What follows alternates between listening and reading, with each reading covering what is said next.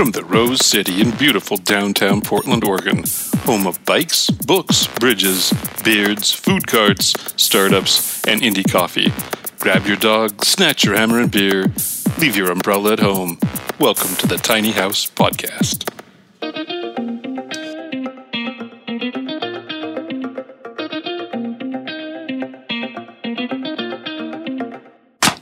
Whoa! Best ever. Seriously. Best clap. And in case you don't know, you tuned in to the Tiny House Podcast. I'm Perry. I'm MJ. And this is Mark. So, another great show getting underway. Yep. Today is really special because we don't know, well, two of us don't know who we're talking to today. I decided to shake it up a little. I like it being shaken up. I decided to shake it up a little. Shake it up. You know, I think we maybe sometimes have preconceived notions about how a show is going to go or Yeah. not going to go. Yeah. Sometimes we do our research, and I think in some cases our research actually will give us a little bit of bias. Yeah.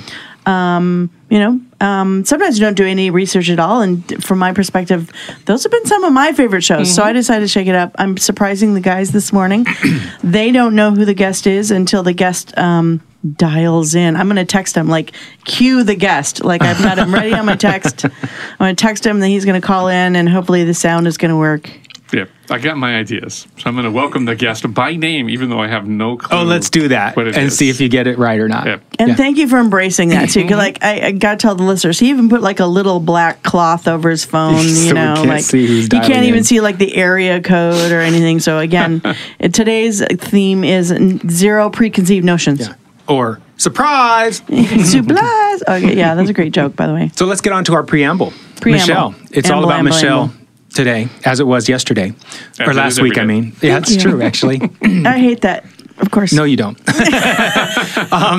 So we didn't get to cover the other fantastic thing in the last week's episode that's going on in your life. And I'm really, actually, to be honest with you, way more excited about this one than the one you talked about last week. Thanks. Yeah. Thank you. So thank why you. don't you just spill the beans? I'm super excited and super freaked out. We're about 90% sure. I have my final meeting in 2 days to cross our T's and dot our I's. So Wait a second.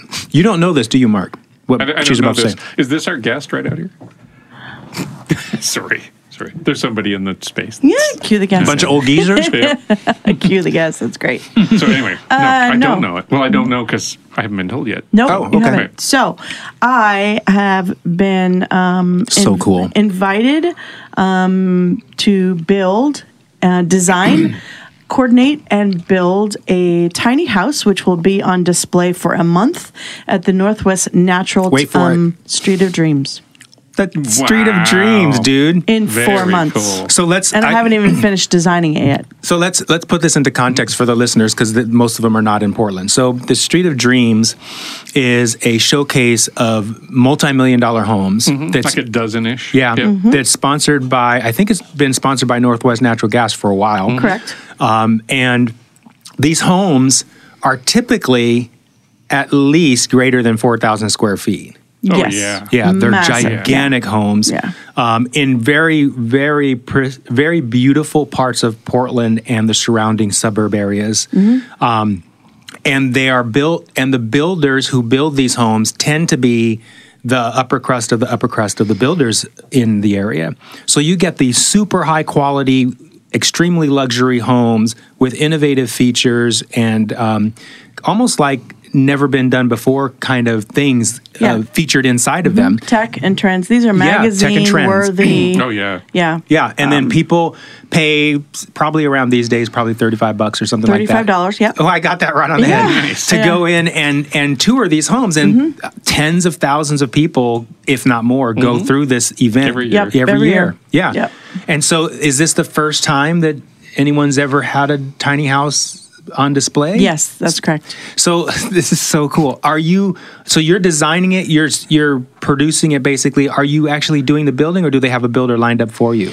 I am coordinating the build. So who's doing the building? I'm still negotiating with a collaborator, so I can maybe announce that later, but until I have all the T's crossed and I's dotted. But from we'll call it a safety perspective, it's one thing for me to build my own tiny houses and take my own risk with myself and my guests. Right. However, the other really cool part of this story is I actually don't end up with the house in the end. It will be a fully sponsored house, so it's going to be sponsored by the builders themselves and sponsored by all the sponsors of the Street of Dreams. The difference, however, is in the end, of course, I love sponsors. Yay. Yeah. I don't get the house. In the end, actually, they are going to give it to a veteran.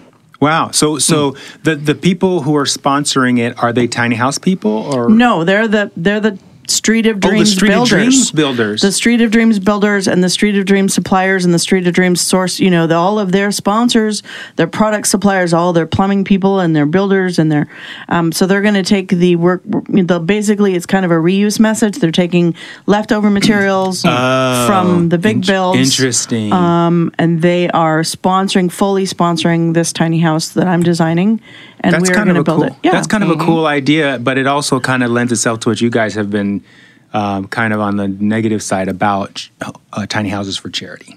But let's not go there. I want to ask, if you don't mind, Michelle a couple more questions. Well, that's tiny houses for homeless, support, as opposed to charity. That's a bit of it's kind of different. But it hits so many marketing points. I mean, really first of all, they're establishing themselves as a very sort of relevant organization, fully understanding that, not everybody can afford multi-million-dollar houses, number one. Number two, they're supporting this notion, that we can sponsor and use materials that we were not able to use in these big builds. We can, sustainability. It doesn't take, quote unquote, take much, to build a tiny house. And then also to pay it forward and take the profits and take the sponsorship and take this creative project and pay it forward to a very deserving local veteran. So as I understand the Street of Dreams, and I could be wrong, Mark, help me out here, and you too, Michelle. I thought the Street of Dreams, for each house, it was a different builder. Correct, it is. Oh, it is that way. Oh, okay. Yes. So are all the builders contributing to your yes, and so that's why I call it 90% confirmed. What we're going to do is they're running, so for the actual labor portion, they're actually running it through the foundation, which means they're going to collect cash sponsors. So the material is going to be sponsored but they're also collecting cash donations, to pay the labor, which is going to pay for labor and those kinds of things. Because obviously, there's no way I single-handedly could literally pull this project together in 4 months. I have 4 months and I haven't even finished the design yet. So then, what is the cash budget for this tiny house? Whatever I set. What do you want to set it at? $55,000. Oh. I thought you were going to do some ultra luxury with all kinds of bells and whistles. She's used to working with. It's a good budget. No. So here's the quandary. Here's what I'm freaked out about. And here's kind of the quandary, right? I feel as if I have a very unique, maybe we'll discuss this ongoing because I don't want to go too far into this. I'm super excited about it, but there's so many questions. Yeah. I'm representing the tiny house movement, not the tiny house luxury movement, right? That's not my brand, right? My brand is utilization, my personal design, mantra or whatever. It's not going to be architecturally complex. Right. It's going to be beautiful. It's going to be nice. It's, like the perch. Yeah. I built the perch for $20,000. No one would go in there and say, we'd be embarrassed to be here, live here, stay here. Yeah, but the difference between the perch and my tiny nest is, in my opinion, a lot. There's a big gap. Right, yeah. And so you don't have to design like that one that the guy from Shelterwise initially built, that really beautiful the cedar box. You don't need to build like that, but something along the lines of what you live in full time would be so much nicer. Oh no, it's going to be nice and beautiful, but my point is that it's still going to be sitting amongst mansions that are selling over $2 million a piece. Right. So I don't want to try, quote unquote, I don't know if the word is compete or fit in. Yeah, that makes sense. Right? Yeah. I'm not going to build myself, quote unquote, into a corner. It's not going to be architecturally complex. Right. It's still going to have this, but it's still going to be, beautiful. And I have a co-designer as well that's helping me with the interiors and the, and the staging. And, nice. and of course it'll have a deck and landscaping. I mean, it'll be displayed like the other houses, but that's the freak out part. Is on one hand, they told me, your budget is whatever you want your budget to be. On the flip side, it's like, I don't want to compete with tiny luxury. I'm not going to build a $120,000 Yeah, I tiny get it. house I that's get got it. all the bells and whistles. Yeah. Because that, to me, again, this goes back to the whole argument. Is that really the point? For a tiny house? Well, there's all kinds of points for tiny houses. I mean, you've got that casita thing that you were in that you really, really liked, and I'm thinking of going that direction By myself. the way, they just dropped their price point to $89,000. Fucking A, bro. Nice. Yeah. Going in my direction. So I'm I get your excited, point. I but get your freaked point. out. Yeah. And I would suppose that a veteran would, in my opinion, as a veteran, especially someone who's receiving that kind of charity, I would feel kind of weird to have a luxury tiny house. Right. But if it was more of the kind that you're designing, I would feel like it's more on my station or level or whatever. It's going to be larger than the perch. It's actually 24 foot long at this point. That's what the design looks like. It's going to be a 24 foot long tiny, so the same size that I currently live in. It Okay. is going to be a main floor unit. So no loft. No loft. So I wanted to, again, make sure that there's easy accessibility. Good point. Washer, dryer, kitchen, stove, sink, shower. So it's also, however, aside from what I normally do, it is, however, going to be a full electric unit. Oh, is it on a trailer? Yes, Oh, it will also be a full electric unit. So no propane, no composting toilet, like that kind of situation. I'm actually making a fully functional RV basically. Yeah. So I'm super challenged, very excited. Like I said, hopefully we have our final meeting on Friday and everything works out. And if it doesn't, I'll tell our listeners. But oh man, 4 months. Yeah, that's I think it's exciting. Concept, fundraising, material collection, Well, you're coordination. not doing the fundraising, moves. are you? They're doing it. Yes, that's correct. Yeah. So but you've got can a they crew. fundraise fast enough to stay ahead of? They'll probably fund it and then fundraise behind it if they don't I make would think they have enough money to they've cover got plenty probably. of I'm money to hoping. cover it. So I'm in your hoping. mind, is this a young vet or an old vet, or does it matter from what you're thinking Good question. It doesn't matter, and I don't know. And that was the other thing, because, of course, from a design perspective, immediately I went to vintage Americana. And then I thought that might be a little heavy-handed. Yeah. Assuming that it's going to be an old guy is a little presumptuous. Yeah. So again, that's the challenge here. To me, is to produce something that the people that attend the Street of Dreams are going to like to see, that they're going to appreciate, but yet not be like, Yeah. I think there's a I'm presumption. gonna have to put on my thick skin, I think. Yeah. I think there's a presumption that when we hear the word veteran, we think World War II veteran. And by now, there are far more young veterans than there are World War II veterans. That's funny because, see, I think Vietnam.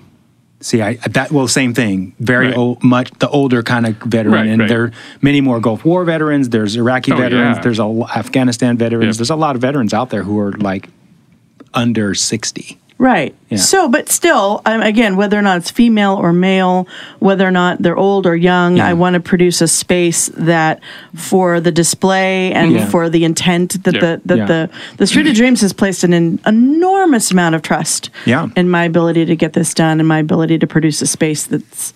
But on the flip side, they've given me no expectations. So None. Are you going to design it like you did your first house on graph paper, or are you using Yes. sketches? Yep. Nice. No, absolutely. Wow. I don't have the Stick with ability. what you know. Yeah. I'm, in fact, again, I've been meeting with my, co-builder and saying, look, I'm not putting this in 3D. If you want it in 3D, you can do it, but I'm not paying for it. Right on. It's graph paper and red wine. Exactly. Exactly. Graph paper and a lot of shoes. exactly. Not sure where those go in the design process, but they're there. Got to make space for them. That's what's important here. exactly Okay, I got to. Are we ready to get the surprise hold guest on. in? All right. Here we go. Yeah. Hold on, I can't even type it. READY send. Dun dun dun. Dun, dun, dun. Oh look, sitting here, I just got another booking on my Airbnb. Nice. Very nice. Yay. That's a cool thing, by the way. Your phone bangs and you make money. Making money. I was just going to say, making money without putting effort into it. That's Yeah. good. Making there's a little bit money. of a sidebar. What are you eating over there? No, I was man? putting away the Where you wrapper. put- Oh my god. It's all done. So what do you think about a main floor unit? Good. Oh, Okay. can our listeners hear that? They can hear. Well, I think doesn't they can matter. hear it. So I'd like to welcome to the show Rick McNerney. Ah, good guess. Oh, nice. Fantastic guess. Okay, so I blew it. You did, Bill. But it was a good guess. It was a great Well, guess. it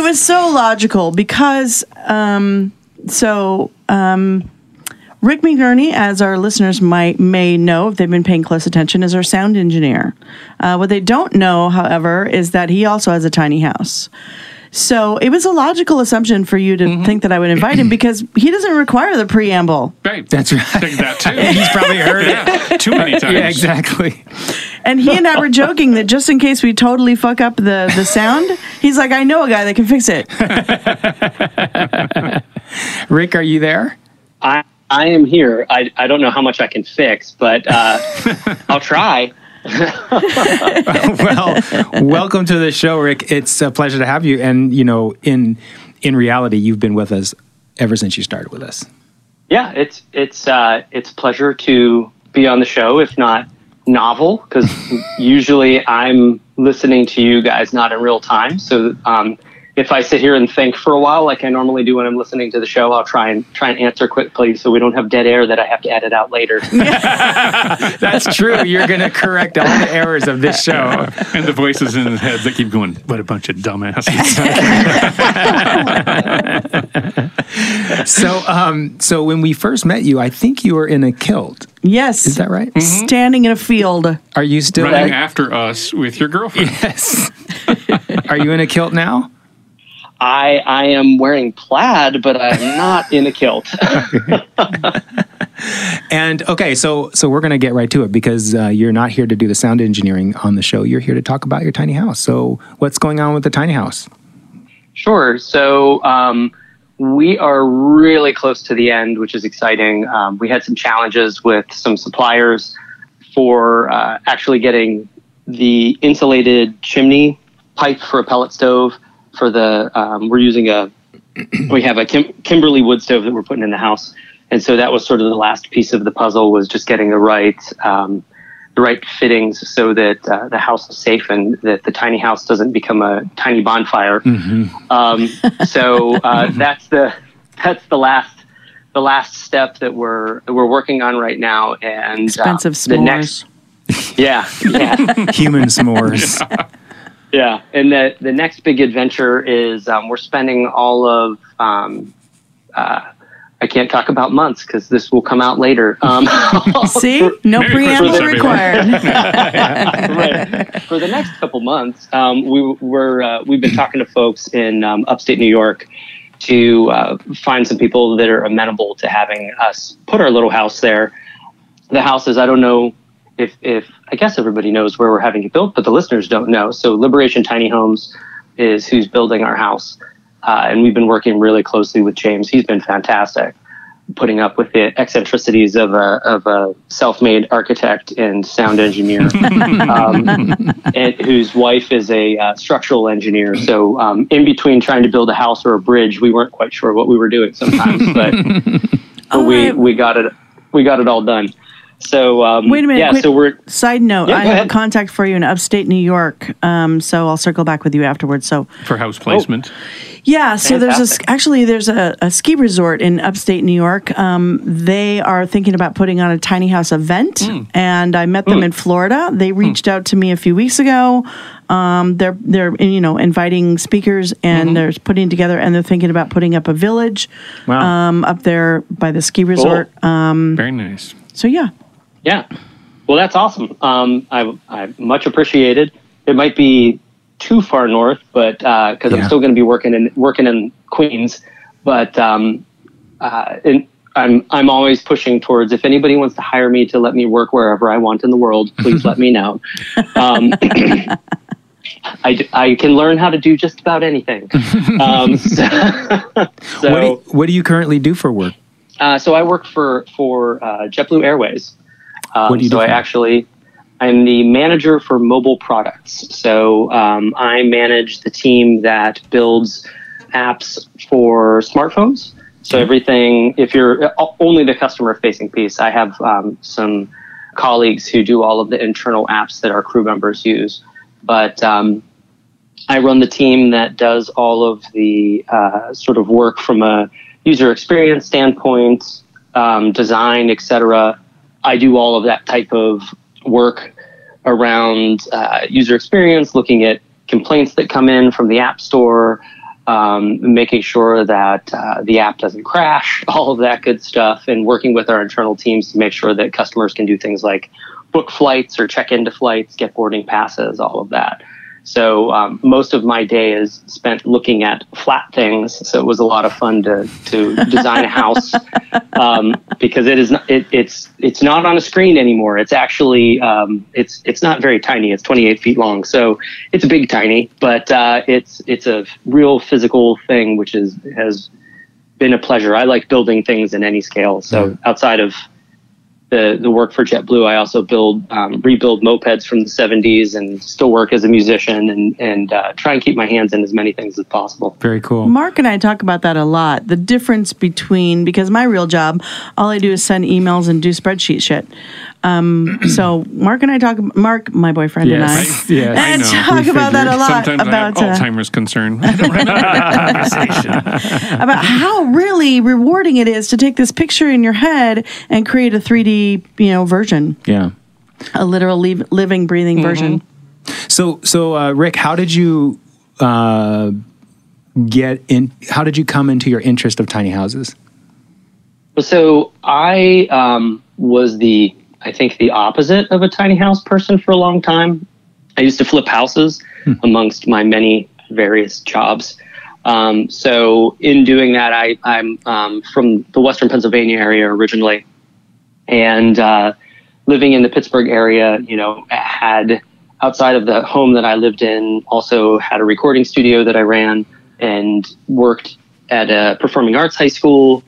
So I had performance spaces there that I took care of. So I was actually had a lot of stuff and a lot of various places to put it.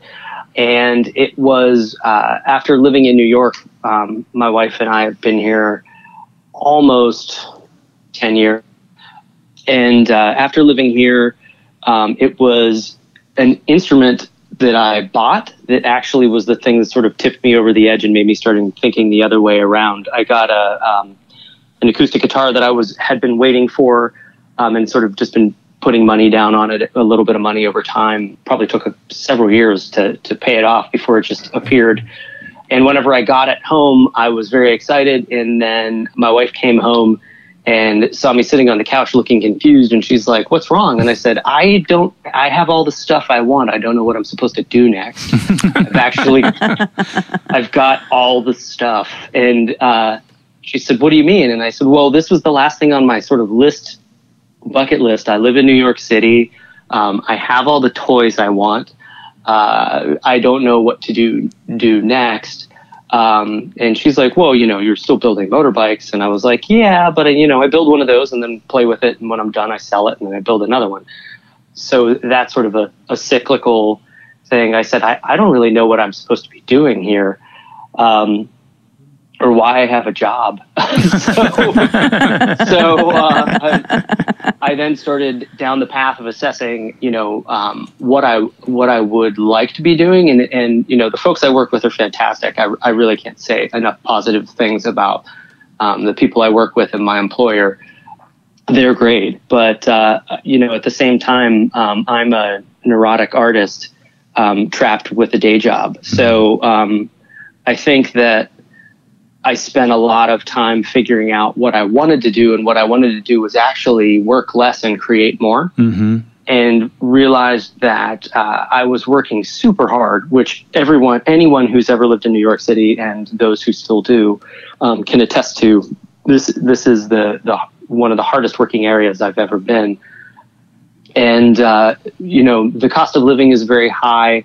The amount of time that you invest in your career, if you want a career, is pretty encompassing. So you find that most of the people here, they have a hobby as opposed to hobbies. Yeah. And they have a career and a family, if they chose to go the family route. So it's very different than, coming from rural Pennsylvania, where I'm from, where everybody did everything, not necessarily because they wanted to, but because there was no one else around. So, you learned how to do all sorts of things, and people had a little more time to be more broad because, they owned a plot of land or they were farmers, and farmers are pretty handy and resourceful at doing things themselves just to save dollars.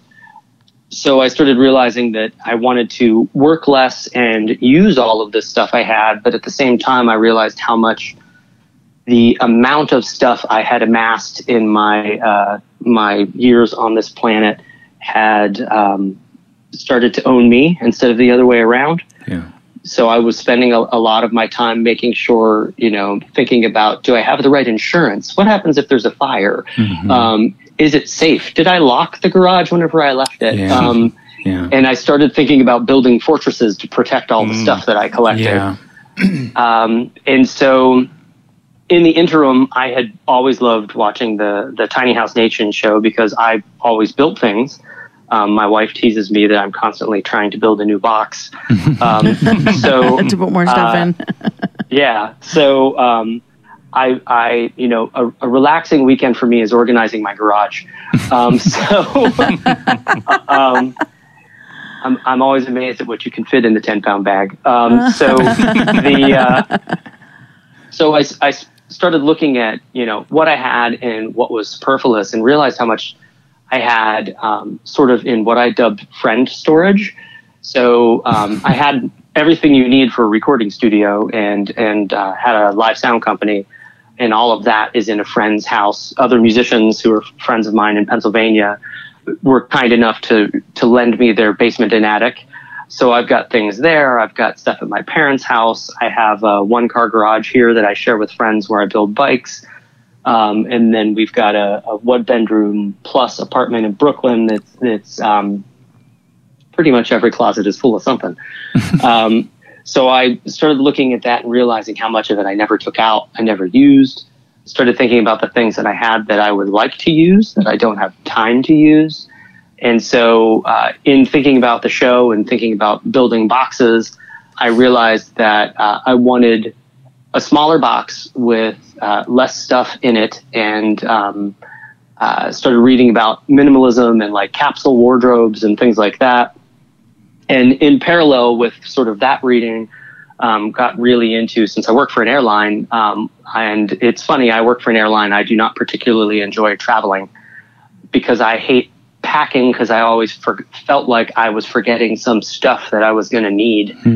And so I started down the path of sorting myself out to pack everything down to one 26-liter backpack, and that was all I would need, whether I was gone for a day trip or for a year trip. And once I figured out how to live in that bag, then I said, okay, this is all I really need from a clothes and work perspective, and to be able to go on an adventure in, Europe or somewhere else in the United States or in the Americas. Now that I've got that figured out and down to one backpack, how do I do that with all of the things that I want to do? And I backpack, I fly fish, I play paintball, I ski, I mountain bike. I do a lot of things. So I started thinking, well, how do I start distilling all of these down? And in the interim of sort of that distillation process, well, my wife was looking at me wondering what the guy who always wanted to buy a new toy was doing as he was getting rid of toys on Craigslist like mad. Told her, I said, I really like looking for something small. And she was the one who said, well, you watch this tiny house show. I don't think it's that crazy at all. And I was like, yeah, I don't think that we could do it, because I don't know that I could give up being a sound engineer and musician. And I just hadn't seen anything that really, where I thought that would work in a small setting, ignoring the fact that the space where I'm talking to you right now is my mixing suite in my apartment. And this room is probably 8 by 10. It's bigger than our studio. Yeah. For some reason, I wasn't thinking about how small our apartment was and still being able to do that work here. And then it clicked. There was a Tiny House Nation show where they had a couple where she was a prenatal nurse and he was a producer. And so they built him sort of an audio loft. Mm-hmm. Right. And that was, and the funny part was I saw that while flying somewhere on JetBlue, because we don't have cable. And JetBlue has live TV. There's my airline plug. But flying for work and just happened to stumble upon it and was like, wait a minute, maybe I can do this. So then the next thing was I needed to get in one. So there's, I can't think of Brittany's last name, but she has the Bayside Bungalow in Olympia, Washington. Brittany Yonker. Yep. Yeah. And so stumbled upon her in Airbnb while I was on a mad search to find a tiny house to stay in.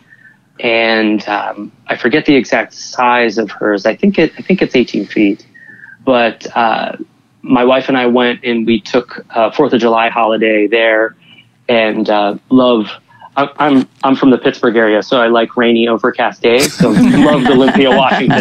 Yeah, I was like, this is awesome. I'm used to living in a rainforest. New York is too sunny. My wife will vehemently argue with that. She's a sun person.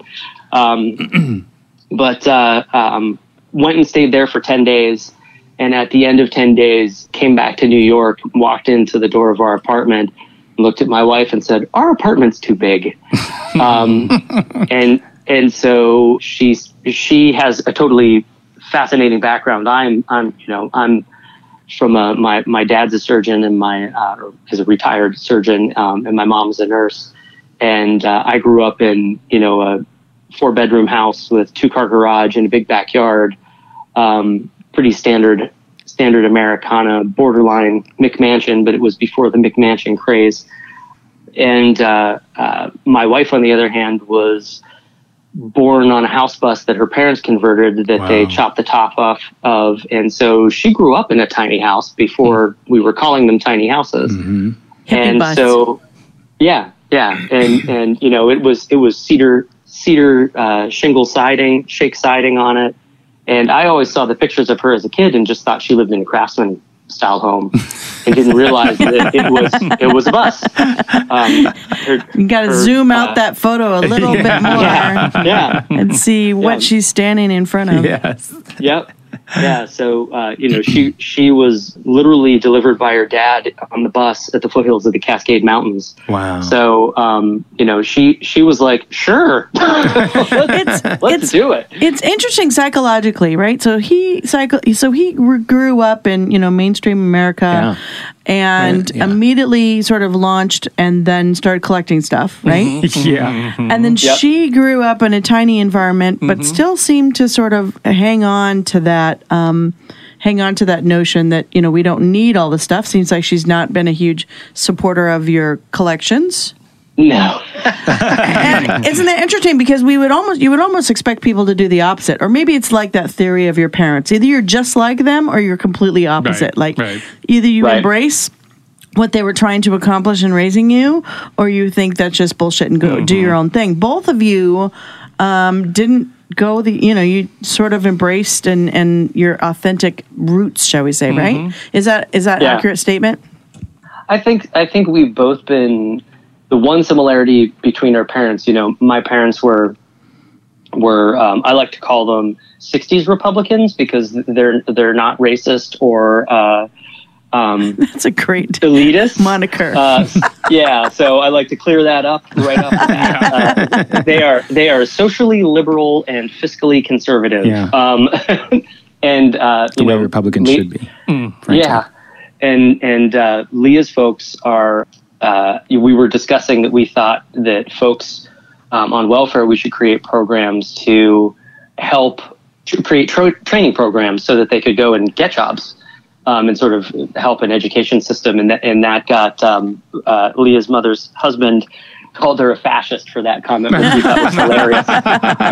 So somehow we've ended up right in the center. But her folks are very much, they were living off the grid in national parklands and things like that, and very much looking at sort of the hippie way of life then. They've sort of got a very different view now, but they're still very liberal. And I think the biggest similarity between both of our families was the idea that, we were given tools to learn how to be individuals and make our own decisions. And I think that's a real tribute to both of our folks. So they got there in different ways. I got a small allowance, but compared to the other kids I went to high school with, I got nothing. And so if I wanted something, I had to go and get a job and work for it. And Leah's family didn't have much because her dad was a skilled laborer, and her mom had created a children's music program. So they very much were in a very different economic strata than my family was. And so she didn't have a lot growing up, and she really didn't miss it. So I think there's a notion culturally that like capitalism wants us to all be stuff people. And I think the problem is that there's no cap on the amount of stuff. So, we think that happiness is attached to the stuff. And I think one of the things that's been interesting as it sort of evolves, because I'm always reflecting on how the heck I got here, is that my folks were very much not about amassing large amounts of things, but it was always everything you needed the right equipment for. So like if you were going to go, whenever I started playing guitar, I had, my dad gave me the one that he had as a kid. And then at one point, I said, well, I've done all this research and I found that this bright blue pointy headstock thing, is going to be easier for me to play. It should break strings less frequently. And, I had to basically have this sales pitch to my folks of like why I wanted to do this and why it was the right decision, and present my research for why it was a good buy, and, sort of think of how that would work. And my folks were like, okay, that's good. You need one, right? And I was like, sure. And at one point I had 27, but I also had a recording studio. So the recording studio was a good excuse for buying lots of things. But it was very much this idea of finding quality craftsman built tools that will last you for a long time. And so as I've been paring down, the hardest part has actually been accepting that there's some specificity of things that I have that I don't particularly need, where, I have like the perfect screwdriver for working in electronics, because I also do that type of work. Thankfully, that's small. But everything about electronics is small. Yeah. But, at one point, I think I had 3 or 4 different soldering irons because they worked better in different metals and things like that. Now I have one that you change the tip on based on what you want to do. So, there's been this sort of distillation down to find the tools that'll last me for a long time. I'm down to, I think I have seven instruments, and they're all very unique in what they do. And there's really no overlap in between them. So they sort of fit any scenario I need to be working in as a musician.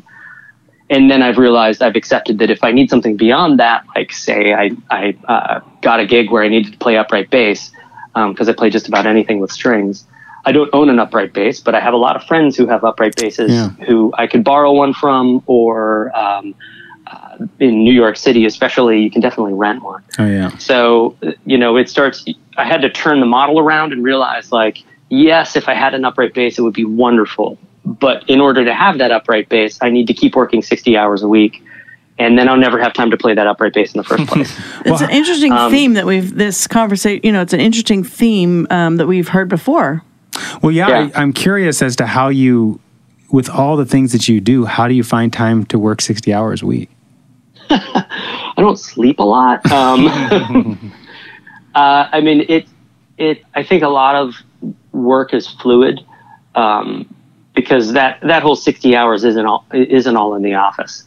I think one of the things that we don't think about in modern culture is that if you're passionate about anything that you do, it sort of follows you around. Mm. Oh yeah. You don't ever put it down. And so every time I'm, using my own iPhone or watching somebody use a phone on a train, or watching people interact with technology, my brain's going, oh, well, why are they doing that?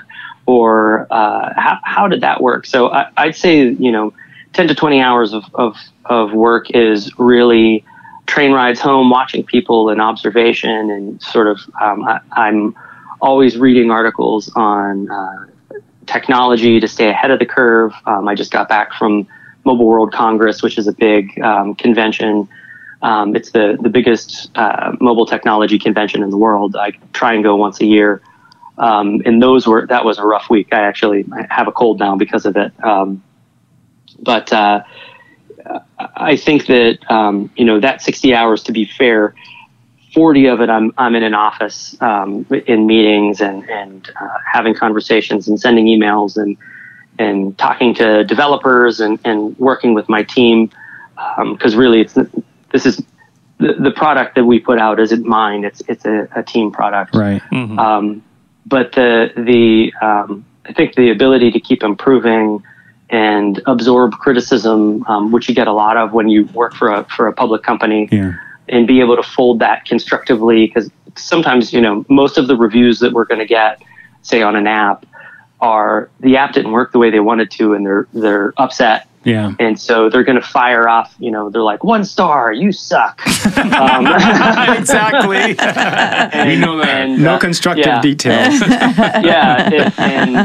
We're actually working to put some tools in place that when they are upset, I'd rather them, to be completely honest, I'd rather them shoot me an email and go, this didn't work, and here's what I was doing, and I'm really mad. And I could be like, let me get this fixed for you. And do you have more time to talk about this? Because I want to figure out what went wrong. Yeah.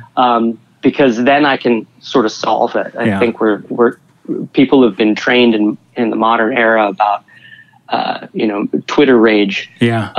And so it's that moment of everything went wrong. I'm trying to get through the airport, which is super stressful already. Yep. And your stupid app didn't work. Mm-hmm.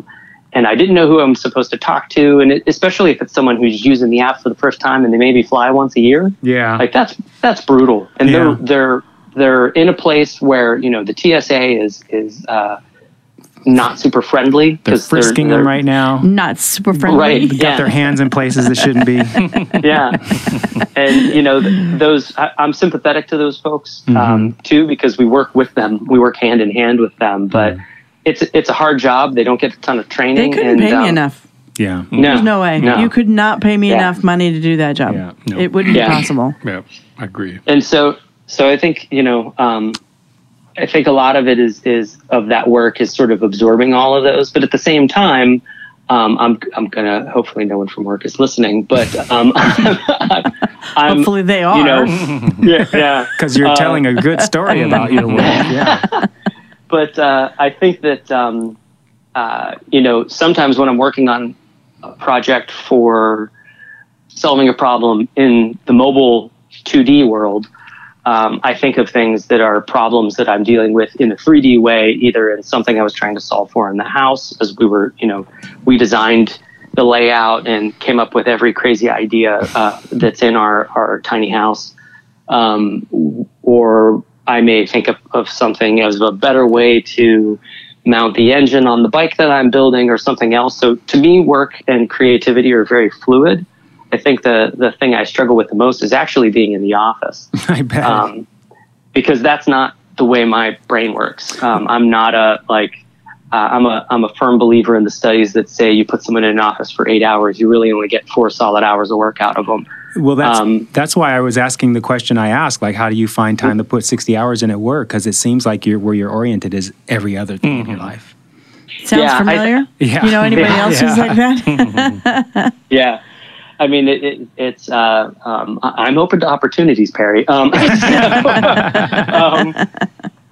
my wife said Portland's too rainy for me to move there. Just FYI. Exactly. But I think that for me, it's just a matter of I'm probably putting in 60 hours a week on everything that I'm interested in. Mm-hmm. It's just how they all overlap on top of each other. I probably should get some more sleep. But as long as it doesn't mean you can't do the engineering for our show, let's make sure that part of your hobby doesn't drop off the bottom of the list, because we don't know what we'd do without you at this point. Well, it's been a blast. It's nice. I like that I get to preview the shows beforehand, and I would have never found James if it wasn't for you guys interviewing with him, because I was actually struggling to find builders in the area. Now there's a whole bunch that I've tracked down. But it was actually Mixing the Liberation Tiny House podcast Tiny House podcast. I'm not sure how that's all supposed to work. Liberation Tiny House podcast.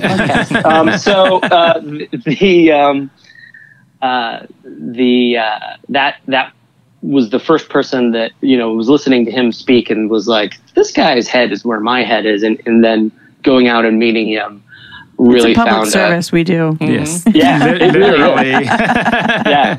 And it was, he's very much a kindred spirit with myself and with Leah. I think we've got a really awesome working relationship, and hopefully in the future you may see some stuff that we collaborate on. Because they're growing, and the work that they've done with us was a lot of custom work. Because I have a lot of crazy ideas. At one point, there may have been some designs to make the whole end of the house go up and down.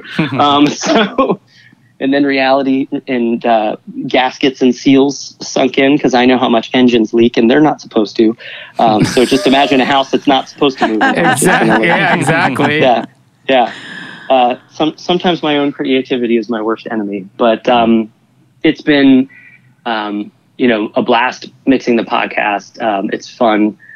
I'm not sure if some of the ones where I've done silly things like put in sound effects and things like that have rolled out yet. I think one of them has, where I beeped out someone's name. So every once in a while I get to do something silly on my end. We love it. We love it. We really do. Yeah. So Rick, really appreciate it. It's funny. I think this is maybe one of a very small handful of shows where Mark has given us the 5-minute time limit, and I was shocked by it because the time has just flown by. Absolutely. Thank you so much for being on the show, and thank you so much for all you do that makes us sound so great. And yeah, sure, it's a pleasure. Oh yeah, it's a pleasure. He's over gonna here fuck too. with your voice right there. And Tiny House listeners, this was a very special show for us. I think it was like talking with someone we've known for years.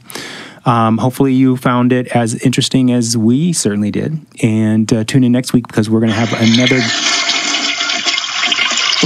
I was like, where's that coming from? What was that? I don't know. I'll try and fix it. That was Michelle, I think, doing a down the toilet drain. Yes, we're going to flush the episode. Another one down the drain. Another one flushing. Oh, my word. Another one bites it. That's what you do when you're all done, right? Yeah, that's we're right. all done? That's right. You flush the toilet. He was talking sound effects. He was talking sound effects. I couldn't resist. I have that sound effect on my phone because I tell people that when they use my composting toilet, if they really miss that flushing noise, then I show them the app and then they can, get that. Have their own. You're so crazy. It's customized. There's like 14 of them. Maybe I'll share future ones later. Goodness. All right, Tiny House listeners, that was out of the blue. Thank you so much for listening. Tune in next week. We're going to have another great show. Bye. Namaste. Our apologies. Exactly. Thank you for listening to Tiny House Podcast. To find us online, go to tinyhousepodcast.com, where you will also find our show notes, if we remember to put them there. Our logo was designed by the amazing Carolyn Main. Our website is hosted by the gang at Sitecast. Our theme music is by Oma Studio. Please go to iTunes and give us a 5-star rating, or whatever. You tiny house loving bastard. Tiny House Podcast is proudly made in Portland, Oregon.